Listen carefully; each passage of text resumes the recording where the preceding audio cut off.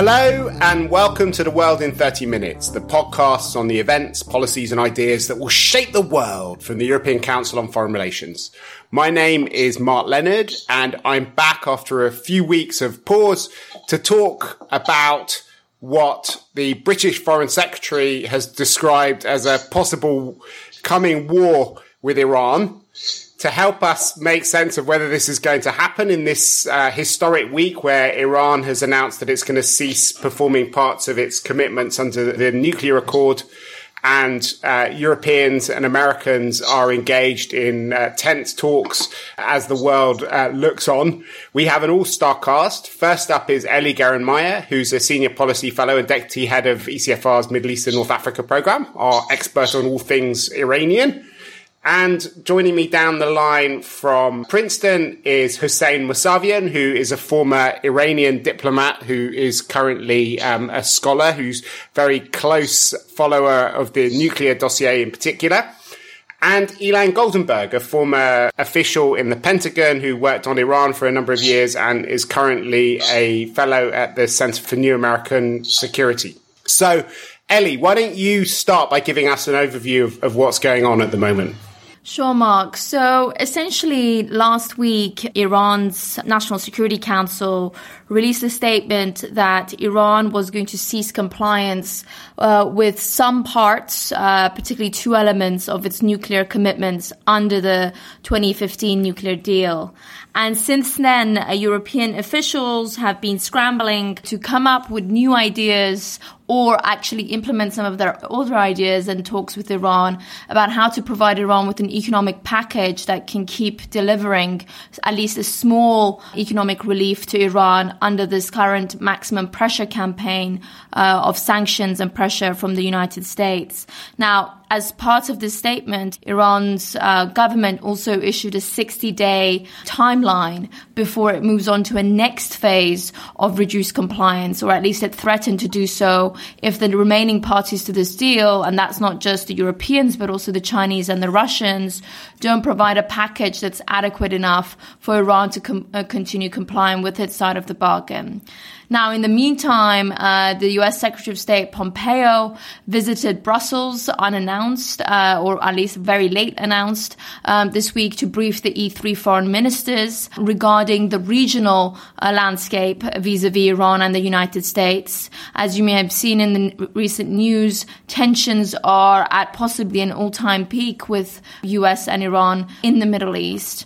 And the European foreign ministers issued some of their most robust warnings yesterday or this week about a potential escalation, unintended one at least, between Iranian groups or Iranian forces and the US, given the current trajectory we're seeing.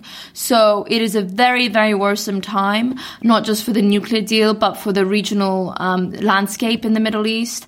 And we're seeing some heavy political backing from the E3 governments and the EU to try and de-escalate the situation. So maybe turn to you now, Hossein. It's a year now since the US withdrew from the JCPOA, the Iran nuclear deal, and Iran has stuck to its side of the bargain over the last 12 months.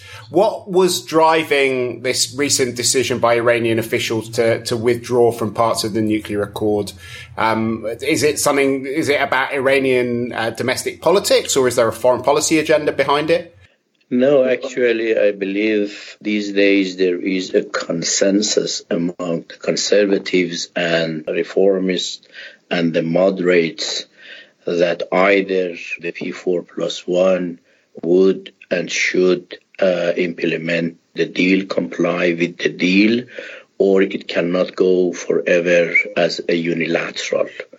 And nobody in Iran is ready to accept a deal, only to comply by the Iranian side, and none of the six powers, the signatories of the deal.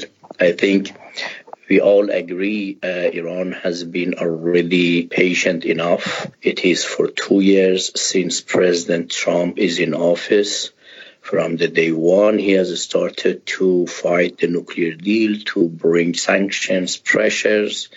not only the nuclear-related sanctions are reimposed, but decisions which are like designation of Iranian Revolutionary Guard, which is Iranian army, as a terrorist group, or the decision to bring Iranian oil to zero, or other sanctions. They have sanctioned over 1,000 individuals and institutions in last 2 years.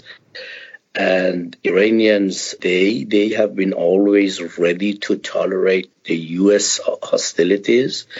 But since then, last 2 years, they have been waiting to see whether Europeans, Chinese, Russians, they would comply the deal, they would deliver their commitments, the economic benefit for Iran or not. Unfortunately, the answer is negative, because after a year or 6 months, Europeans, they decided to have a structure like Instex, but now this is for Maltese. They have not been able to have $1 transaction within this system. It shows how Europe is impacted by the exterritorial sanctions of the US. And that's why I think the Iranian patient is getting very close to end. What does Iran need in concrete? They have set this 60-day deadline to the Europeans and others to act. What do you think Tehran hopes to see in the next 60 days if it is going to remain in full compliance with the deal? In the next 60 days, if Iran can see some practical steps, not only promises, statements from Europeans, Russians, Chinese, the other signatories on implementation of their commitments, delivering economic benefit for Iran, like importing oil, like banking transactions, because SWIFT practically is closed. The banks, they have closed all banking relations, and they have backed off Europeans, Chinese, Indians to import Iranian oil. Therefore, I think these two fields would be extremely important, the banking relations and the export of oil. If Iranians, they see some practical steps from the other P4+1 members, they would continue to be committed with the JCPOA. Mark, can I just add something to that? In a recent piece that we had last week called 60 Days to Save the JCPOA, we essentially looked at a couple of areas where there might be realistic movement from the E3 in the coming weeks on this issue. One is to actually operationalize this Instex mechanism that was registered and announced in January of this year. So it's been months of hard work and I think sincere, genuine effort from the E3 governments to resolve the outstanding problems. But I think it's now really time to accelerate this and have at least a handful of transactions, at least in the humanitarian trade sector, which is completely legitimate. There are no sanctions even under the US mechanism on this. So this, I think, needs to be a bare minimum that the Europeans need to deliver on their side.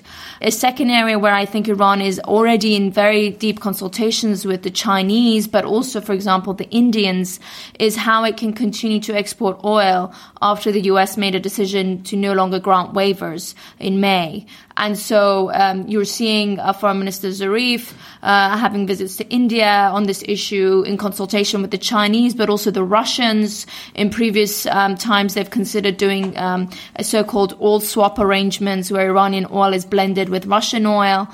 So I think Iran is looking for piecemeal steps from all the parties that together can provide it with at least a face-saving way to say, okay, well, we don't need to implement the next phase of this threat to seize partial compliance. So, Ilan, maybe we can come to you, because obviously the real action on this dossier is coming not so much from Europe and from Tehran, but from America. John Bolton, the National Security Advisor, has been very much in the driving seat of American foreign policy. He's on record as saying that regime change is needed in Iran. How does the Iranian decision play into the US debate? Is it actually helping do some of the work of the hardliners in the Pentagon and the National Security Council and other places? Well, there's definitely an American debate right now, even inside the administration, about what to do. Look, I think there is unity around the notion of maximum pressure inside the Trump administration, but there's different motivations for that. I would say Bolton and some of the others around him, and actually would not really put the Pentagon in that category. I'd say, Bolton and some elements, maybe Pompeo, although it's not exactly clear where he is, certainly the National Security Council, are in the world of, we are going to apply maximum pressure for the purpose of regime change. And then separate from that, you have those, which I think include President Trump, who see maximum pressure as a tool to come back to the better deal that Trump keeps talking about. I mean, yes, the United States in the last few days, and we can talk more about some of the escalatory statements in the region that we've seen, and obviously the decision by the U.S. a year ago to walk away from the nuclear agreement and now to start pressing on oil sales, which I think really that decision on not granting waivers or significant exceptions to China and India was probably really the straw that broke the camel's back and has triggered this entire latest round of conflict, because now you're talking about taking Iranian oil sales below even where they were at the height of sanctions in 2013. But for Trump, he also couples that with giving the Swiss his phone number and saying, hey, I want the Iranians to call me. And time and again, you hear from European partners and others that he is asking to try to connect him in meetings, in bilateral meetings with European leaders over the past year or so, where he says, put me in touch with the Iranians. I want to talk to them. So there's definitely this debate inside the administration. I don't think Donald Trump is looking for a regime change. He's definitely not looking for another war in the Middle East. That's not what he campaigned on. He actually campaigned on the opposite on that. He campaigned on pulling out of the Middle East, and he likes to keep his campaign promises. It's the one thing that's consistent about him. But that doesn't mean John Bolton isn't pushing for it. And it also doesn't mean that we don't end up in a miscalculation as the situation escalates, where we end up in a war that nobody wants. I don't think Iran wants a war. I don't think that most in the United States want a war outside of Bolton and a small crew around him. But that doesn't mean that, missteps don't inadvertently lead us there anyway. And in terms of that debate within Washington, how important is the influence of those that Zarif called the B team, Israel, Saudi Arabia, the UAE, in the Washington debate? Yeah, Zarif calls them the B team because they're led by Bibi. Look, I think they matter. They matter a lot in the Trump administration. Obviously, Jared Kushner has very close ties with Mohammed bin Salman. David Friedman, who is the U.S. ambassador to Israel, is constantly on the phone with Trump on a pretty regular basis. But I don't think they are fundamentally the driving force behind this, at least not for Trump. The driving force is a combination of Trump hating everything that Obama did, which means and trying to rip it down, which is where the nuclear deal and coming up with a better deal and doing it better than Obama did comes in, combined with, at this point, Bolton's fixation on regime change. Like, those would be, in my view, the two biggest factors. Now, we've seen, and this is where we start to get into the regional question, right? We've seen in recent days now reports of sabotage of Saudi and Emirati tankers. We saw the American and John Bolton putting out a very bold statement just a few days ago, threatening military action if Iran continued or attacked American forces in the region at sort of the unconventional level with using proxies in Iraq. So we've had this escalation. It's not exactly clear what is happening completely. Reports are, at least from what I can tell, there are credible intelligence reports that Iran or that Iranian IRGC forces are thinking about, escalating against the United States. But it also seems to me that Bolton's reaction has been a pretty dramatic overreaction.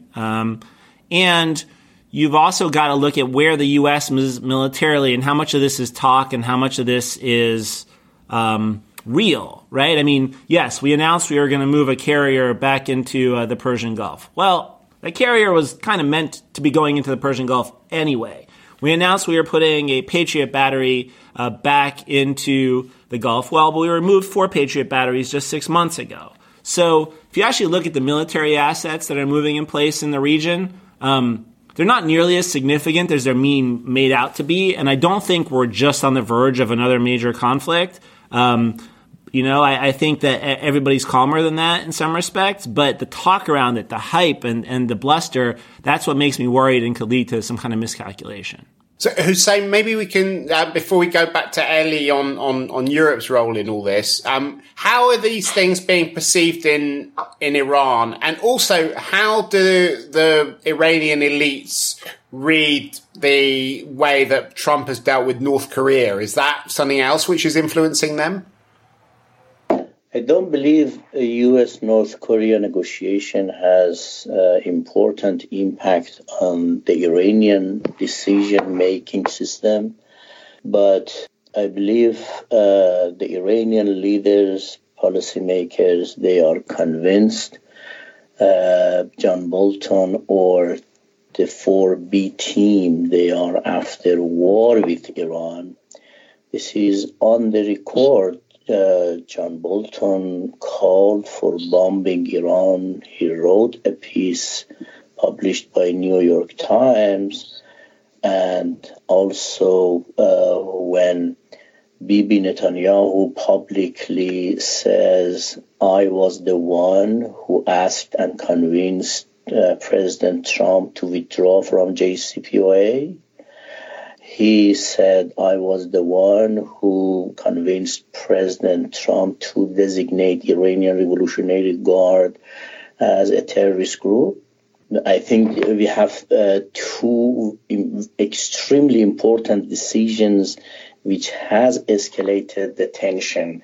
One is the U.S. withdrawal from the nuclear deal. Second, designation of Iranian Revolutionary Guard as terrorist organization.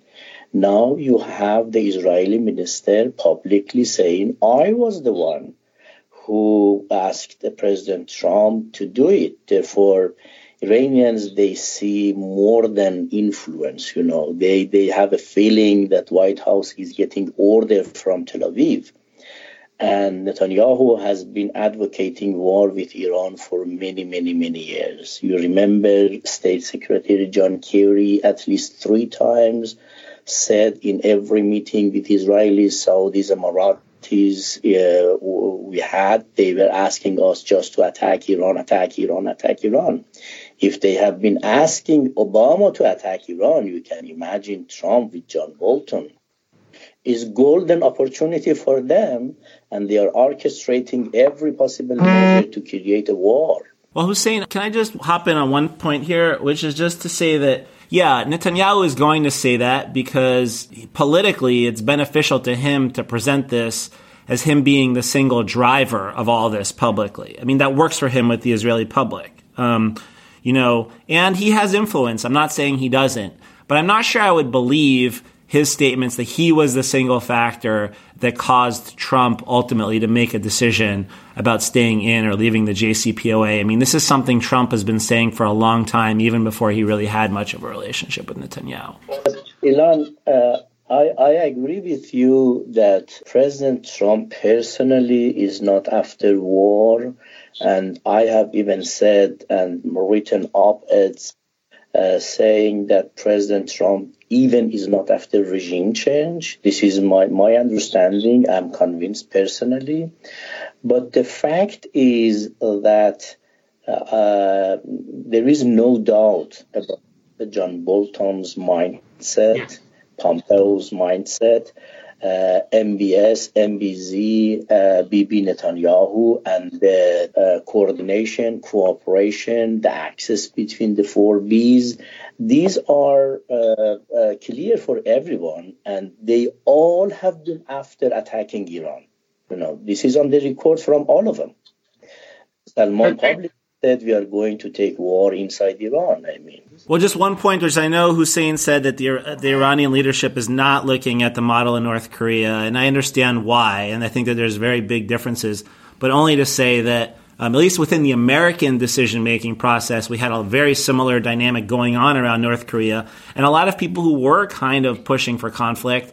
And by going directly to Trump with an offer from the South Koreans, North Korea managed to fundamentally change all that in a day and lean into the president's predilections to not go to war. So, which isn't to say that Iran should, now cry uncle and necessarily come back to immediate negotiations with the United States. I understand why there's so many dynamics against that. But I think the Iranian leaders should study the North Korean case, because that's the way to sort of bypass all these other actors, go directly to the president and get him to do something that will be more constructive. But I want to come back to Ellie on Europe's role. But before we do that, I mean, maybe we should unpack this North Korean thing, because presumably the big difference between Iran and North Korea is that North Korea has nuclear weapons. So if I was Iranian, the lesson I'd take from that is that you can have very good negotiations with Trump once you've got nuclear weapons. But the most urgent thing is to get nuclear weapons, because that's what makes all this talk about regime change very difficult. Well, certainly from a European angle, that's been a very dangerous assumption that I think they're worried Iran is being left with, particularly from some of the statements on the record statements from Pompeo on this issue. But I do think the Iranians have been studying the U.S. negotiation style under the Trump administration, whether that's under North Korea or with the Chinese or even the Russians. And I think the big question for Iran is, can they really get something out of negotiating with Trump? Or is it basically just spats of confrontation, escalation, and then de-escalation again, as we've seen, for example, in the North Korea and the trade talks between China and the US. And I think another major difference beyond the nuclear weapons side is, in Iran's case, right now, we don't have a willing and able third-party honest broker in the way that, for example, South Korea played a role. Europe potentially has this role if they're kind of willing to step up to play that de-escalation role. And secondly, I think that there is this issue that there are a lot of special interests in Washington that would run and counter any sort of a direct negotiation between Trump and the Iranian government at the moment, whereas that's a very different dynamic when you come to North Korea and the politics of DC. Sure. I think all that is true, especially that last part about the challenges of the politics of Washington. It would come with a much bigger headache for the president. But he does seem to be able to sort of blow up conventional wisdom on his own without and take away all kinds of limitations we all expect from him to have. So while it's all true, I can also see him just saying, I want the big deal. I want the agreement. And I actually think that the lesson for Iran, at least part of the lesson for Iran, could be that when you get Trump in the room on his own, he will make concessions that his advisors won't make. That's not enough to ever get you to a full deal with the North Koreans, but it can certainly de-escalate a situation like this and get Iran some sanctions relief and some space to buy time. But, I understand why Iran's deeply distrustful of doing something like that. And as opposed to Kim Jong-un, who just by being on the same stage with Trump, that was a big victory for the North Koreans. I think that's kind of the opposite in the Iran case. So I understand why there's no political benefit for Hassan Rouhani or Javad Zarif being on a stage with Donald Trump or Mike Pompeo. So I understand why it's so much harder. But I only make the case. I agree with Ellie completely. You need this third party mediator, whether it's Europe. Could be Russia, could also potentially play this role. I think Vladimir Putin would love to play that role, but somebody needs to do it. Maybe not China at the moment. I mean, my only question mark with Russia playing that role is, does Russia really have an interest in having Iran and the US on a smooth, open negotiation? Or is it in its interest to actually have a tense relationship between US and Iran short of war? I think the Russians were critical in the JCPOA negotiations. You talk to a lot of the JCPOA negotiators on the American side, they'll tell you the Russians were the most critical because on this, we saw things similarly. And when we could get with the Russians on the same page, the Iranians would make concessions. And I think for Vladimir Putin, I think this works. If Vladimir Putin gets to host the big Trump-Rouhani summit in Sochi, like for him, that's a huge win. He's seen as, again, the international player, the great power. And so it can work for the Russians, but I actually think one of the biggest limitations for the Russians is just how politically toxic anything having to do with Russia is in Washington, whether Trump could even pull something like that off. That's one of the few things he might not be able to violate. Maybe I can ask Hossein his perspective. I mean, does Iran feel that it needs an honest broker in this circumstance? Iran has never declined the mediation. And I think the big mistake Trump administration was, beside withdrawing from the nuclear deal, they left the negotiation table because the P5+1 meetings at the level of foreign ministers and deputy ministers and expertise in 3 levels with Iran was really a good opportunity for the U.S. Because as you remember, in every meeting or in majority of the meetings, multilateral meetings between P5+1 and Iran, Americans and Iranians, they had bilateral meetings. Therefore, I'm really surprised when President Trump is insisting on meeting Iranians, negotiation with Iranians, why he left the negotiation table and why he missed such a big opportunity. Because even Tillerson, he was not ready to have a bilateral meeting with Jawad Zarif in 2017 when there was P5+1 meeting with Iranian side in New York. However, I'm sure Iran would welcome any mediator, whether this is Oman. You remember Oman is mediated between Iran and the U.S.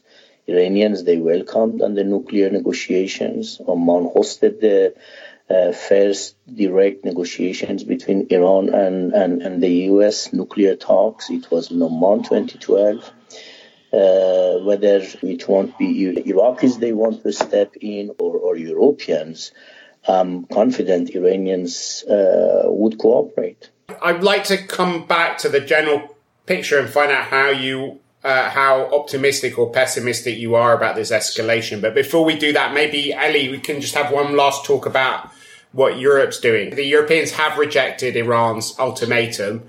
It'd be interesting to know how likely it is that they'll move forward on the 2 issues that you discussed earlier. But also, there has been talk in some countries about sanctions coming back in if Iran does make good on its threat to start resuming nuclear activities.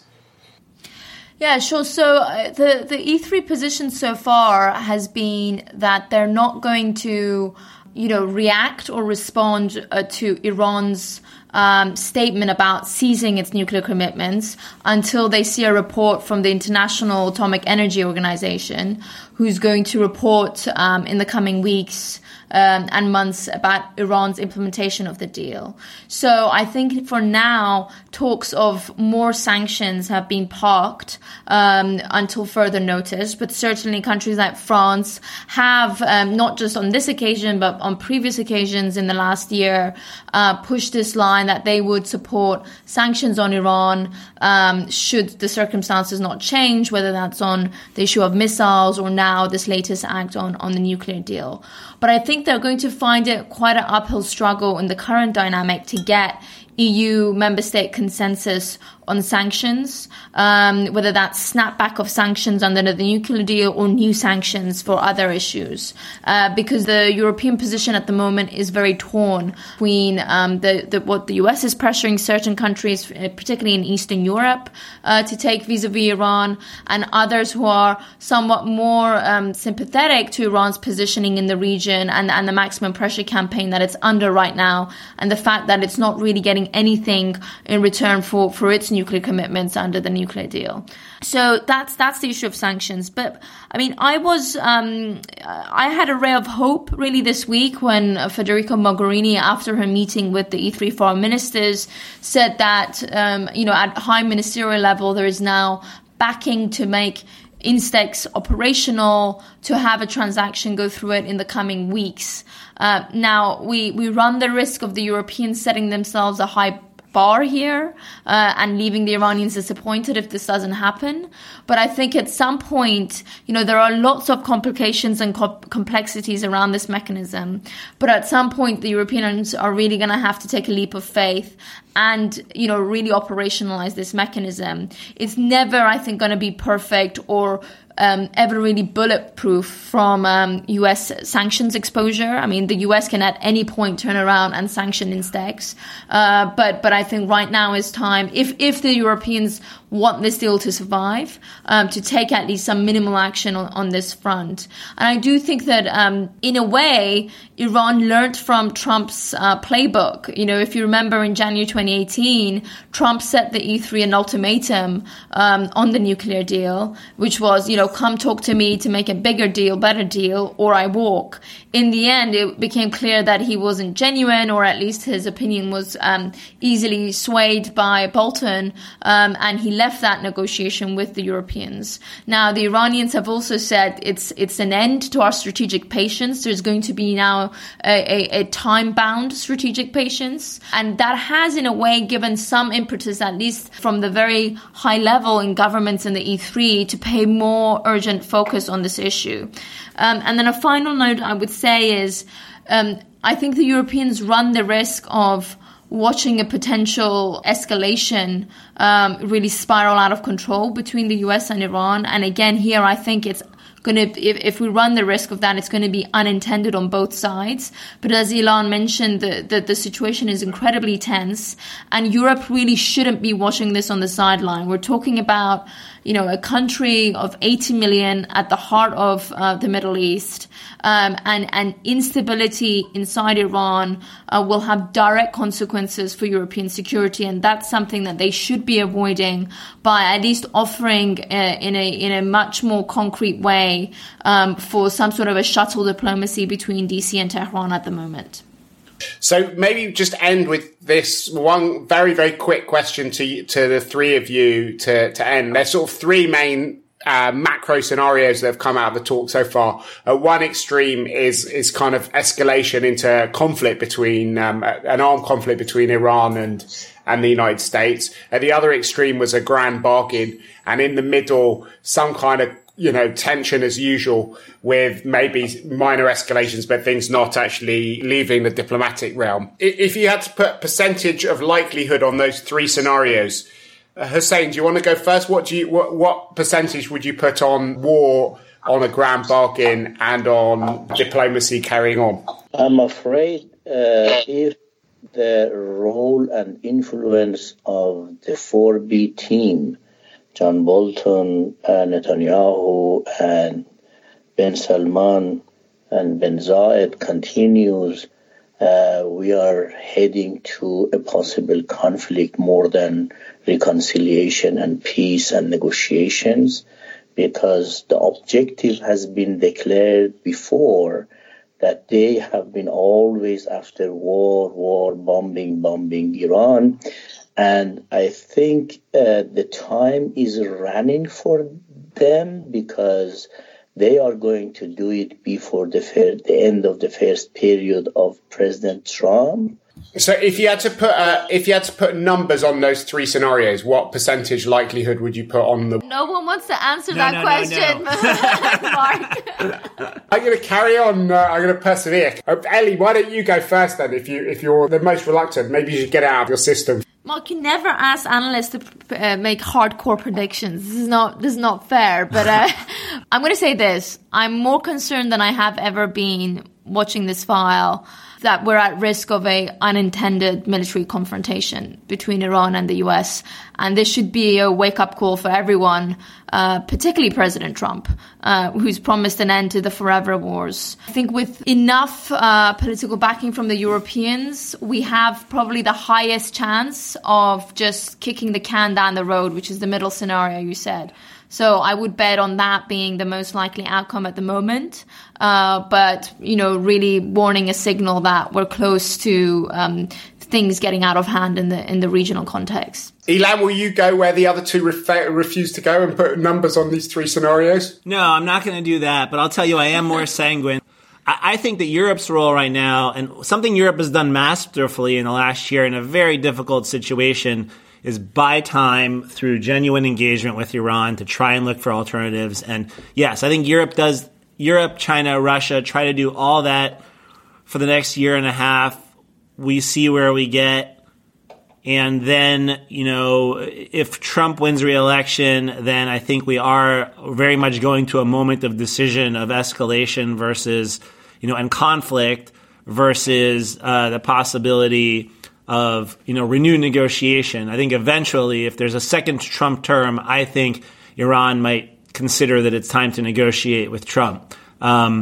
If a Democrat wins, then I think there's a lot more space for de-escalation potentially, and hopefully a return to the JCPOA by all sides in some way. But the question is, during the next year and a half, as we wait to see how that all irons out, the nuclear timelines here are long. This is not an immediate sort of rapid-fire crisis. It's a slow-motion crisis on the nuclear side, as long as you avoid unintended escalation, which is the big wild card. So here, I'll say a percentage. I think unintended escalation, I would put at somewhere like 10 or 15%. That is very high, usually you don't want unintended escalation at that level. And if not, then I think we buy enough time for the next year and a half, at which point there's kind of a decision to be made on American leadership, on Iranian leadership a few months later, and a pathway then that either goes towards renewed negotiations of some sort, either with a second-term Trump or a Democrat, or, then the potential of a real escalation as this whole thing heats up to military. Great. It's been a fascinating discussion. We slightly overshot on the timing, so I will suggest, rather than going into a full bookshelf segment, I'm going to recommend some fantastic things for everyone to read, which are written by our three discussants here. Eli Gerenmaya's piece, 60 Days to Save the JCPOA, is on the ECFR website. Hussein Mousavian has got a wonderful op-ed in the New York Times on the regional issues. It's time for the leaders of Saudi Arabia and Iran to talk, it's called. He co-wrote it with Abdulaziz Sagar. And Ilan Goldenberg has a piece in Foreign Policy called Iran's Rhetoric Heats Up. Oh, no, sorry, wrong one. But it was with Liz Rosenberg. Something like, I think there's still time for diplomacy with Iran. We'll put links up to all of these things on our website at ecfr.eu/podcasts. If you've enjoyed listening to us, please do let other people know by writing about it on your social media page or ours. And above all, by heading to whatever platform you're using to listen to this podcast on and giving us a rating and a review. But for now, from Eli Gerenmaya, Hussein Mousavian, and Ilan Goldenberg, and myself, Mark Leonard, it's goodbye. The researcher of ECFR's podcast this week was Camille Lance, and our editor is Wiebke Evering.